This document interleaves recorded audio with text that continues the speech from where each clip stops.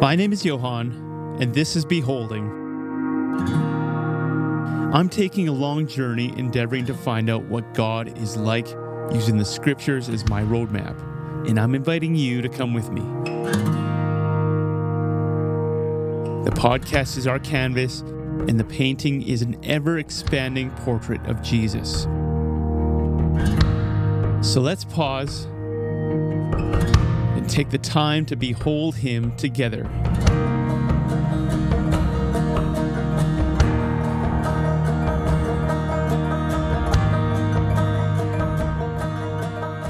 When we are on the beach, we only see a small part of the ocean. However, we know that there is much more beyond the horizon.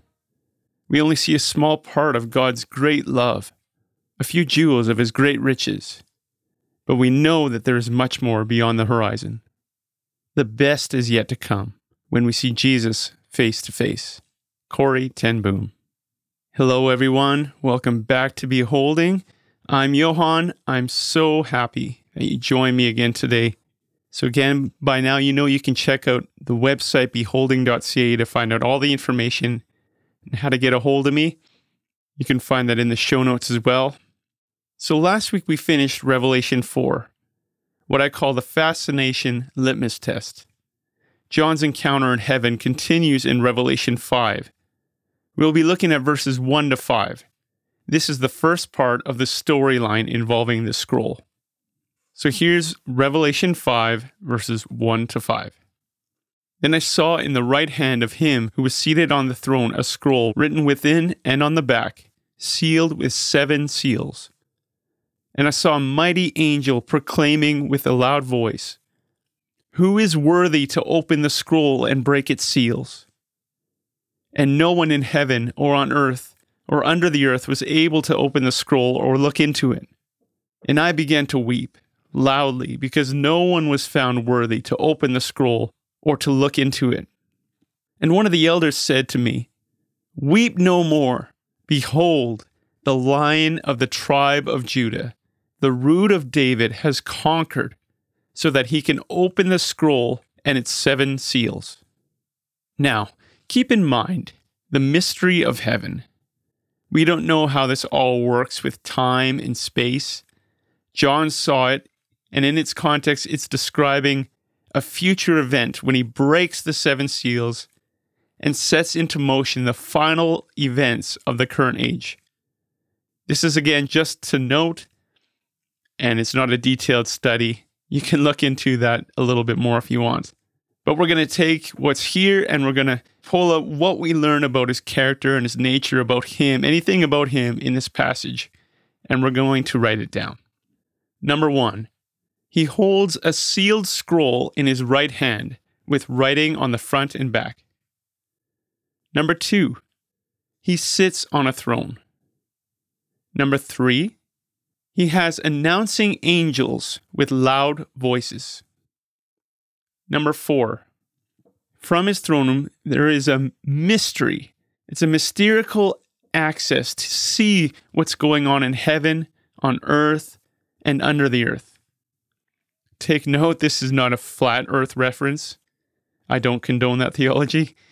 Number 5, there is only one person in all of created order that is worthy to open the scroll. Number 6, the elders in heaven are able to respond to what's happening in the throne room. Number 8, he is the Lion of the tribe of Judah. Number 9, he is the Root of David. 10, he has conquered. And lastly, he is worthy to open the scroll and its 7 seals. So again, when we make our list, we like to declare these things so that they find their way into our prayer life. So we're going to do that here.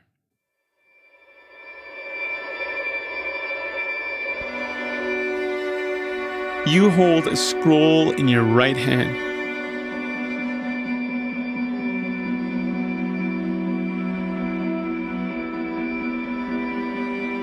You sit there, enthroned in heaven, the highest place.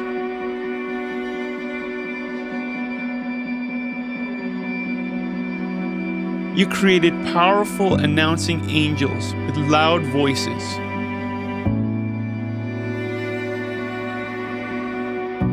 And they are around you. They are before you. You access from that place, that throne room, the goings on in all of created order. You see it all. There is only one who is able to open the scroll. And that's you.